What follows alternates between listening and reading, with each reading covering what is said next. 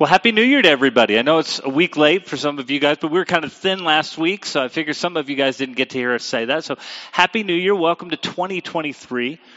Really excited to be a part of what we're going to go through this year as we begin our journey again of walking through the Word of God in 5 years period of time.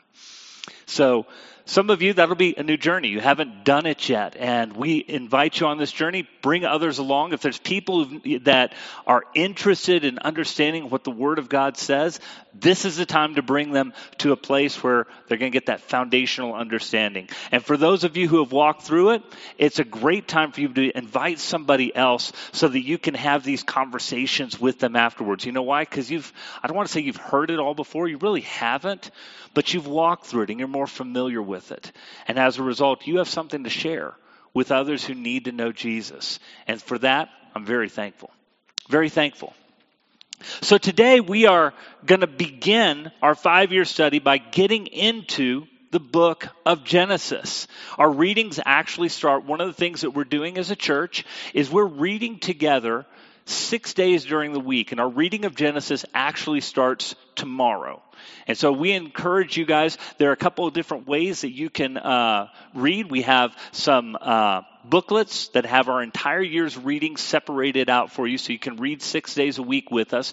We have a little journal that you can take notes on where you can take daily notes, as well as if you're wanting to take notes during the sermon. If you're like, I want to remember what he said for this book or this verse or whatever, write those things down. Those are for donation if you want a $10 donation for both of those, or if you just want the reading material, just a $3 donation for the other one. One of the things that you'll see us doing throughout the year is walking you through that reading. You can join us on a YouTube channel where we take about 6 to 10 minutes to go through that day's reading together and pull a little bit more out of it so that you're not just reading that small section of Scripture, because some of those sections, especially this week, are really small, but to have greater connection to the larger body of the Word of God, and we want to help you make those connections together. So we're excited about that, and you guys can join us on that YouTube channel. You can get to it by going to heightschristian.org, and you can get to our YouTube channel from there. So we just encourage you guys to become a part of walking with us through that. Then what we do after those 6 days, when we've read those scriptures together, is our sermons are going to be based upon those scriptures. So that's what we've done these last 5 years. We've read together, and in whole or in part, we've gone through some of the Word of God so that we get a better understanding of what the Word actually says and how all of the Word of God points to Jesus. Okay? So that's where we are. Today we're building that foundation because we're introducing Genesis. But there's really a step that we need to do before we get to introduce Genesis. That's what I'm going to talk to you guys about, because I think we have to come to a place where there is this worldly understanding right now that there's a difference between faith and, I would say, maybe they would say reality, right? Faith and science, faith and the things that we can look at. And they believe that faith is this huge chasm to jump between to get to the idea of believing in a God. I have to jump from this huge chasm. Genesis actually is not a huge chasm, but a small step. And we're going to talk about how we get to that small step first. And then we're going to talk about the introduction of Genesis, what Genesis actually does as it sets up our whole conversation from within the Word of God. See, when we look around us and we see things around us, we can get only so far into knowing if there is a God at all. Only so much can we do. From observation and from looking at the evidences of the universe, the evidences of this earth, and the evidences found within ourselves, we can only get so far until we need a little bit of help. And we're going to talk about how far we can get and why that step is just a small step, and Genesis bridges that gap. So, when we look at the universe, one of the things that we can note is that the universe is made up, scientists and consensus agree with this, made up of three things. Space, time, and matter. Everything that we have in the universe, in what we're looking at as far as the universe, from the moment of existence, three things came into being: space, time, and matter. That's pretty cool, right? Yeah, I think it's pretty cool. I'm a science buff. How many of you are science buffs? Raise your hand. Okay, there's some of you guys are science buffs. So at the beginning of creation, before all that, we have an spaceless, timeless, immaterial place. And then all of a sudden, all of existence comes into being. And it's an interesting prospect when we start thinking about what that means. Back in the 70s, that's where we got the postulation of the Big Bang Theory. And the Big Bang says that there was at one point, if you will, maybe a singularity or something that goes back to the very beginning, and then the universe exploded into existence. And those who had come to that conclusion were not necessarily happy that that was the conclusion that science led to. There's a quote by an astrophysicist. I want to get his name right, Robert Jastrow. And what he had said back in the day when they were taking a look at this idea of this theory of the Big Bang. Robert Jastrow, he is not a Christian. He's an agnostic. Never was a believer in Christ as far as I'm aware of. And he said, when he wrote this, and it's taken from his book, God and the Astronomers, and it's the one that he's probably most well known for. And it says, at this moment, it seems as though science will never be able to raise the curtain on the mystery of creation. For the scientist who has lived by his faith in the power of reason, the story ends like a bad dream. He has scaled the mountain of ignorance, and he's about to conquer the highest peak, and as he pulls himself over the final rock, he's greeted by a band of theologians who have been sitting there for centuries. The implications of there being an origin to the universe is a very disconcerting matter for those who wish there to be no God, no presence of something greater than us. And so we are left by looking at the effect of space, time, and matter and realizing that the effect cannot be its own cause. Therefore, whatever caused this must be spaceless, timeless, and immaterial. The other thing that we know about that is that whatever created the universe must be immensely powerful. I think that's probably a given, right? But beyond that, when we look at other attributes that we can think about, many of us have heard of maybe the watchman's theory, where we go and look at a watch and say, if we looked at a watch on a rock, we wouldn't assume that it was just another rock that had been there for millions of years, right? And I would replace the watchman's theory with the smartphone theory, right? If you're walking along a beach and you found a smartphone, you'd be like, wow, after millions and billions of years of processes, look what I found. Does anybody go to the beach to find their smartphones? If you are, I'm probably calling the cops on you. I'm just saying. Nobody goes and finds their new smartphone on a beach. Or go hiking on a trip and say, what am I looking for? I'm looking for that new Samsung because I've heard it's on a tree. Right? Just want to pick that fruit from that tree and make sure, I hope I got a good one, right? It sounds ridiculous on the one end. But why is it that we recognize on the one end the design behind something like a smartphone, right? Nobody denies that a smartphone is very designed. And it's made intentionally, right? Nobody denies the look of that. And yet, the funny thing is, as complex as that smartphone is, it pales into comparison. The life that we see on earth, even the most simple life that we see on earth. The irony is, we're told that the most advanced creatures on earth are by chance. But we accept in faith, and rightfully so, that something like this is designed by intelligence. The 6 attributes that we can deduce concerning how we came into being, when we start looking at the factors that come into play. I mean, consider the human body. The base units of pairs that make up the DNA strand. There are over 3 billion in the human body. 3 billion. And those who would believe in an evolutionary theory would say, well, you know what? You're somewhere between 95 and 98% the same as chimpanzees. And it's easy to talk about 95 to 98% because now it's pretty close. I'm within 2 to 5% of chimpanzee. That makes it seem pretty possible that maybe we came from one another. Until you start looking at the evidence concerning chimpanzees and humans on a microscopic level.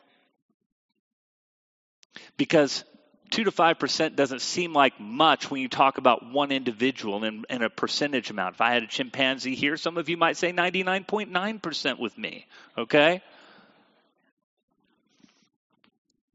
But when you're talking about 3 billion base pairs that make up the DNA that forms the information that forms you and me, everything about us, our eye color, the hair, how tall we're going to be, or the lack of hair. So the hair, the lack of hair, how tall we're going to be, how short we're going to be. All of a sudden, we start realizing something is immensely different about this type of comparison. 3 billion pairs, 2 to 5% comes to a much larger number. 2% of 3 billion pairs is 60 million. 5% is 150 million. It's 150 million differences at the base level. And that's not even talking about the same length or strand of DNA, how long it has to be for each individual. And somehow we believe that just by random chance, over millions of years period of time, we'll somehow get it right for us. Doesn't seem to make that much sense when we start breaking it down to its base categories. The other thing to think about is that's looking at it at a micro view, but let's look at it at a macro view. Let's take a look at the universe around us. And the universe around us, we have the fine-tuning argument. And the idea of the fine-tuning argument is that there are so many different elements that are needed. We have the nuclear force, we have the gravitational force, we have the size of the galaxies, we have the placement of the Earth inside what is called the Goldilocks zone. And all of those things have to be precisely measured on a razor's edge. If you change the components of any one of those factors, it's not that you just mess up life on Earth. You mess up the possibility of life anywhere in the known universe. And yet, there are those who would proclaim that chance seems to make more sense than intelligence and intentionality. Even atheists go through this, if I will call it, what would you call it? A psychological dodge, if you will, that the idea that the universe looks like it is constructed for life. It's a pretty amazing foundation when we start thinking about the elements that are there. Michael Behe, when he did his study on the bacterium flagellum, which goes back down to this microevolutionary type of thing. Bacterium flagellum is a little bacterium that has literally a motorboat behind it on its butt. It's like, And it moves itself around. And he coins the phrase irreducible complexity. And I believe it's in his book, Darwin's Black Box.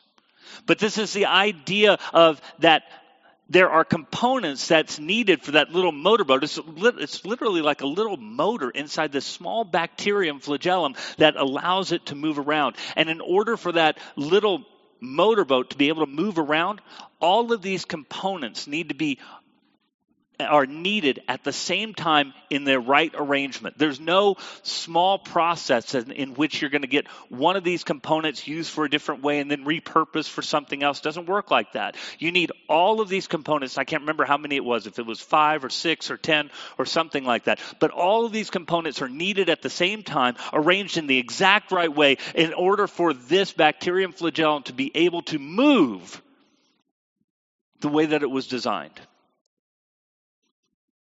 And we can witness that and begin to start thinking about, how is this possible? On the macro level, on the micro level, everything seems to look like it's intelligently designed. That the world we live in is designed to be the way that it is.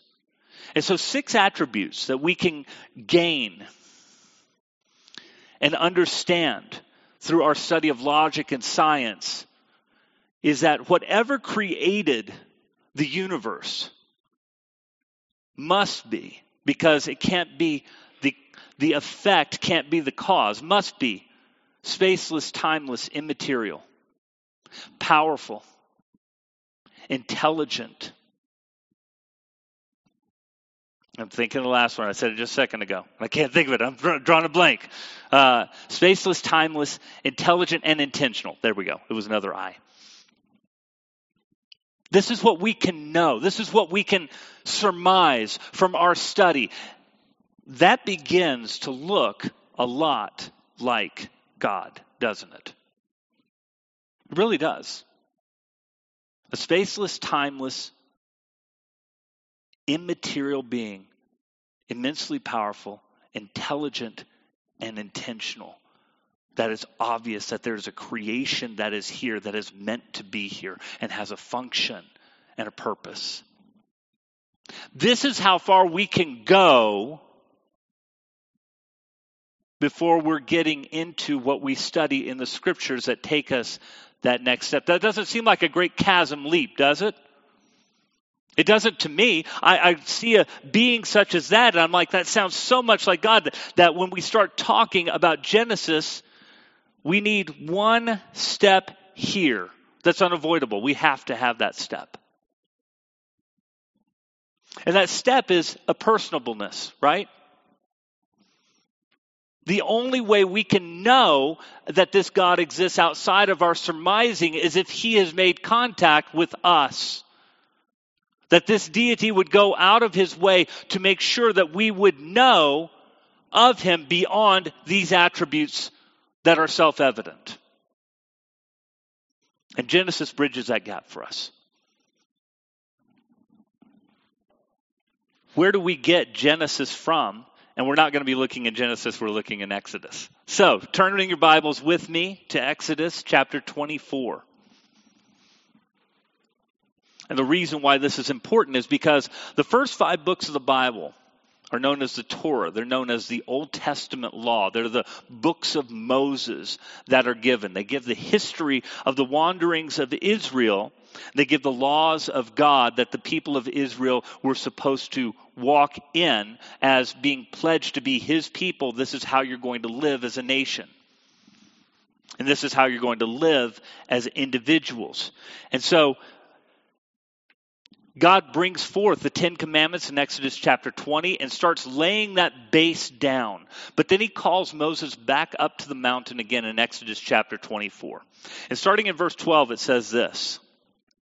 The Lord said to Moses, "Come up to me on the mountain and stay here, and I will give you the tablets of stone with the law and the commands I have written for their instruction."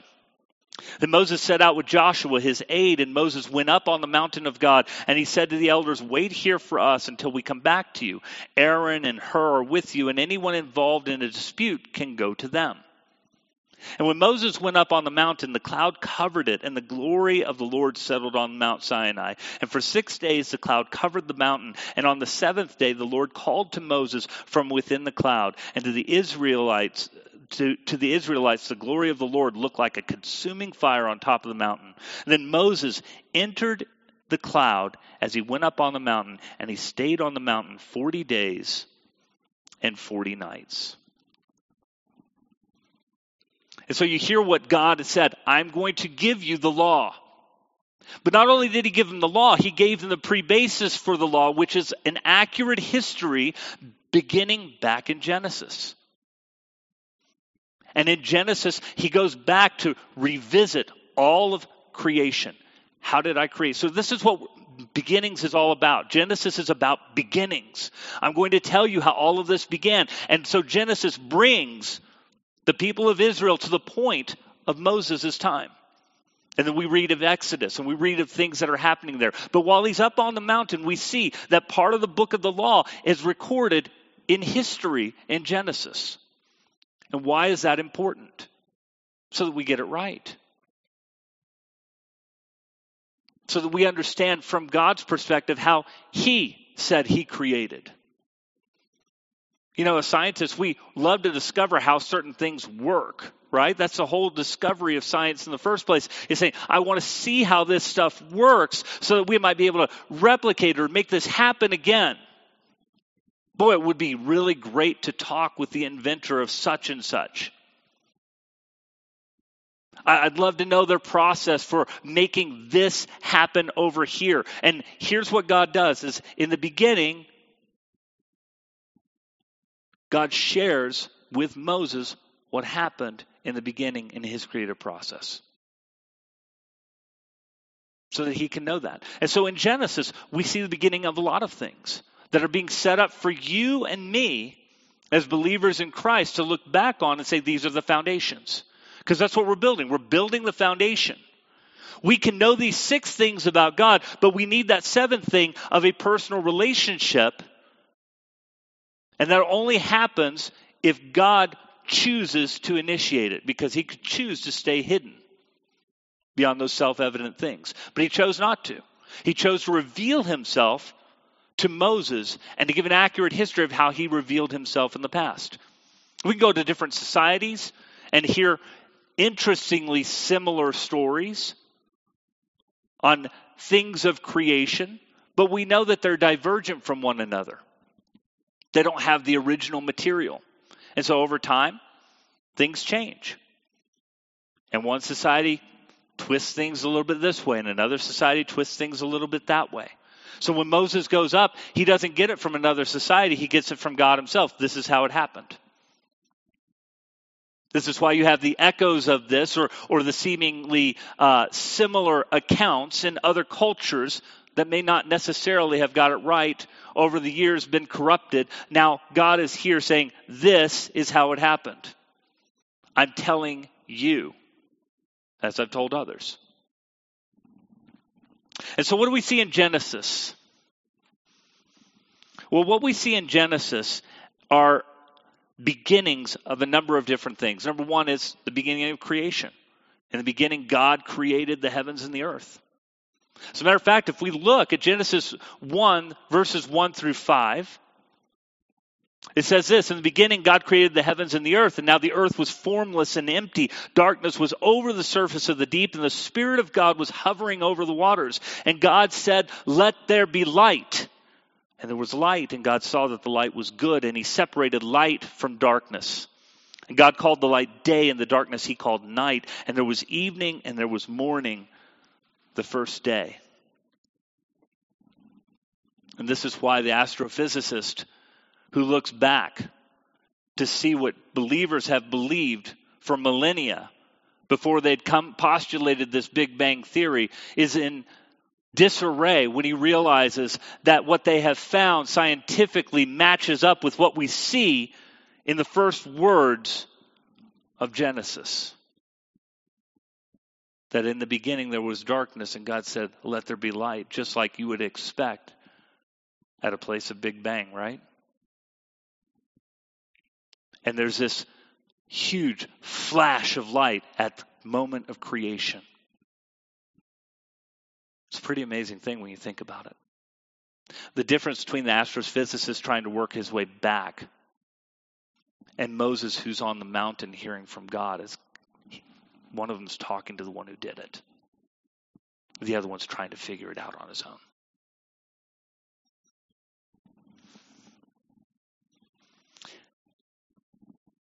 And so when we look at the beginning in Genesis, we see the beginnings of the creation of the world, the creation of the universe. We see light and darkness. We see the waters from above called sky and the waters from below separated from one another. We see that God gathers up all the land into one place. We see that he then creates the sun, the moon, the stars. You might think that that's out of order, but it really isn't if you think about it. He creates the sea animals with the flying animals of the air. He creates the land animals. And finally, the crowning glory of his creation is man made in his image. And the thing that we can take from creation is that each of those steps makes sense. They're needed for sustainability one from the other. We need light, we need water to sustain plants. And then we separate, because how many of you have plants in your house? How many of you have plants in a room that doesn't necessarily get normal sunlight, but they still thrive? Raise your hand. So we need light, we need water. We don't necessarily need starlight, but God creates the starlight afterwards. And how so? So that sustainability continues on. Then we see the ocean animals with the flying birds. Did you notice that was after the land was created? Because the birds are going to need the land, right? God knew that. Then we see the land animals, all created after their own kind. And you notice that the land animals are created after the plants are created, so they have something to eat. Everything has an order to it that makes sense. And then finally, man, made in God's image. So we see the beginnings of creation. But not only do we see the beginnings of creation, we're going to see the beginnings of not just the individual, but the family. As Adam is created and Eve is created for one another, for the purpose of populating the earth, to be fruitful and to multiply. And so we see the smallest common denominator of society, the family. And we see society grow out of that. And from society growing out of that, we see both the understanding of the fall of man and how the division of man into different peoples and nations and states. All of that is explained in the first 11 chapters of Genesis.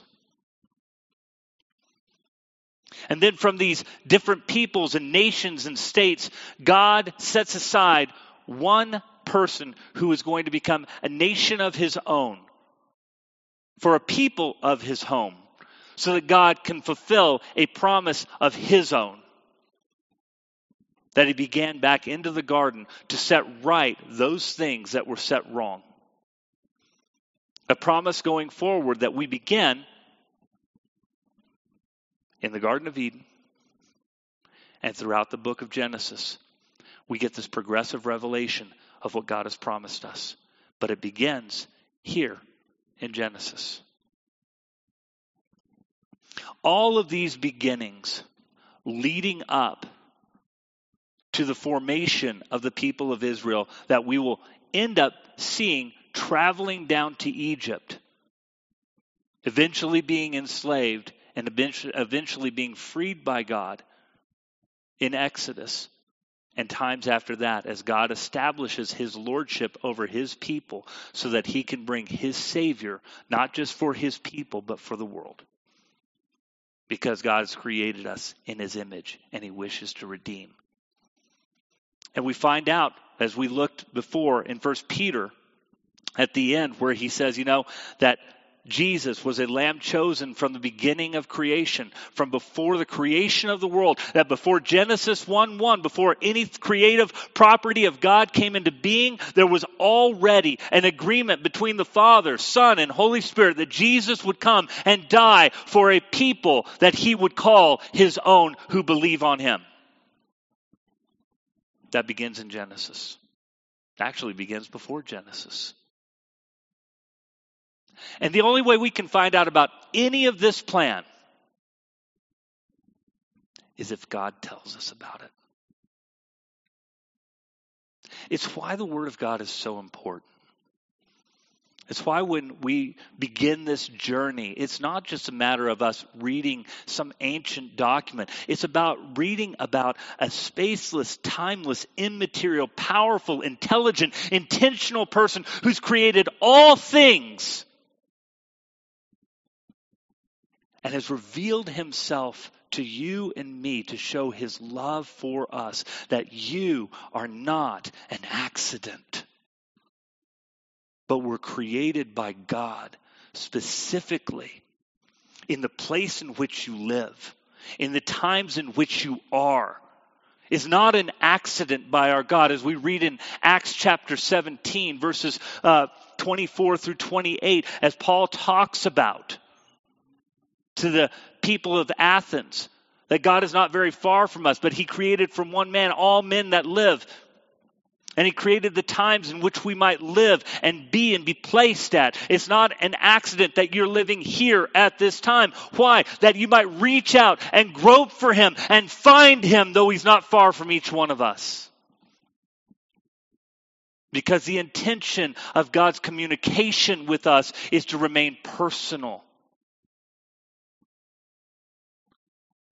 Something that we cannot do if he chose to remain hidden. That's why Genesis is so important.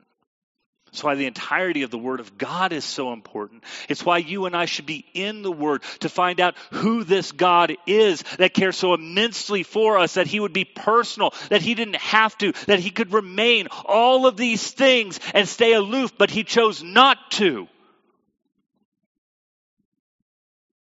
And by his grace, he wishes to tell you why you exist, when you exist, what you're made for. Boy, that changes perspective on life, doesn't it? It really does. What a differing vision between that which the Word of God purports to say concerning a God who cares about you, and the world which would say you're just random chance evolution. They're two different things. And we, by the grace of God, have before us the testimony of God by his own words. This is how it all began. This is the purpose of all of it. You want to know what ultimate meaning is? You find it in the one who created you. More than just created you, saved you according to his good will by the blood of Jesus Christ. That's a God I want to find out about. That's a purpose I want to live for. That's something the world, just looking at what science has to offer, cannot offer us. Because to be personal is to step beyond the scientific. To have a relationship with my wife. I can't prove that by science. You guys realize that, right? But my relationship with my wife, Shannon, though it can't be proved scientifically, is no less a fact. Do you guys agree with that? If you don't, I'm fighting you after church. It's no less a fact. I have a relationship with my wife. I have a relationship with many of you in this place, but we can't put that in a test tube, and we can't look at that in any way, shape, or form that science would ever say that is a proof. Because it's personal. But that step between knowing that my wife exists and me having a relationship with her isn't a giant chasm that I have to step. It's a simple step that I came up to her one day and said, hey. Right? Would you like to go out on a date with me? Sure. And that elation that I felt in starting to build this relationship with her, I can't prove it scientifically. I can't. But it's no less true. A couple of books I want you guys, as we're beginning this study right now in Genesis, that I would love for you to just to ponder and consider. There are two really good books. One of them is by Frank Turek. It's called Stealing from God. It's how atheists use God and his attributes to make their case against him. It's an ironic thing. It really is. But it's a great read in understanding how, as believers in Christ, we have a more firm foundation for our belief in God than they do in their atheism. Second one is this, one that maybe many of you have already read, but if you've never read it before, I highly recommend it, and it's Mere Christianity. Because where Frank Turek goes where the atheists go, which is oftentimes the scientific, reason, logical route, Mere Christianity takes the moral route. Takes something that I can't necessarily take scientifically, but I take this a logical progression based upon moral truth that C.S. Lewis does a wonderful job of walking through and saying these things point to a God behind all of these things. As we begin our study in Genesis, I want you to know as we're building these foundations are secure. They're worthwhile to understand. They're worthwhile for us to know because in knowing them, we actually get to know the God who created these things even better than we do now. I'm excited about that journey. I pray you guys are too. So as we step into Genesis, understand we're not talking about a leap of faith. We're talking about a step of faith that started with a personal God who chose to build a relationship with you and me by telling us how it all began. Would you stand with me?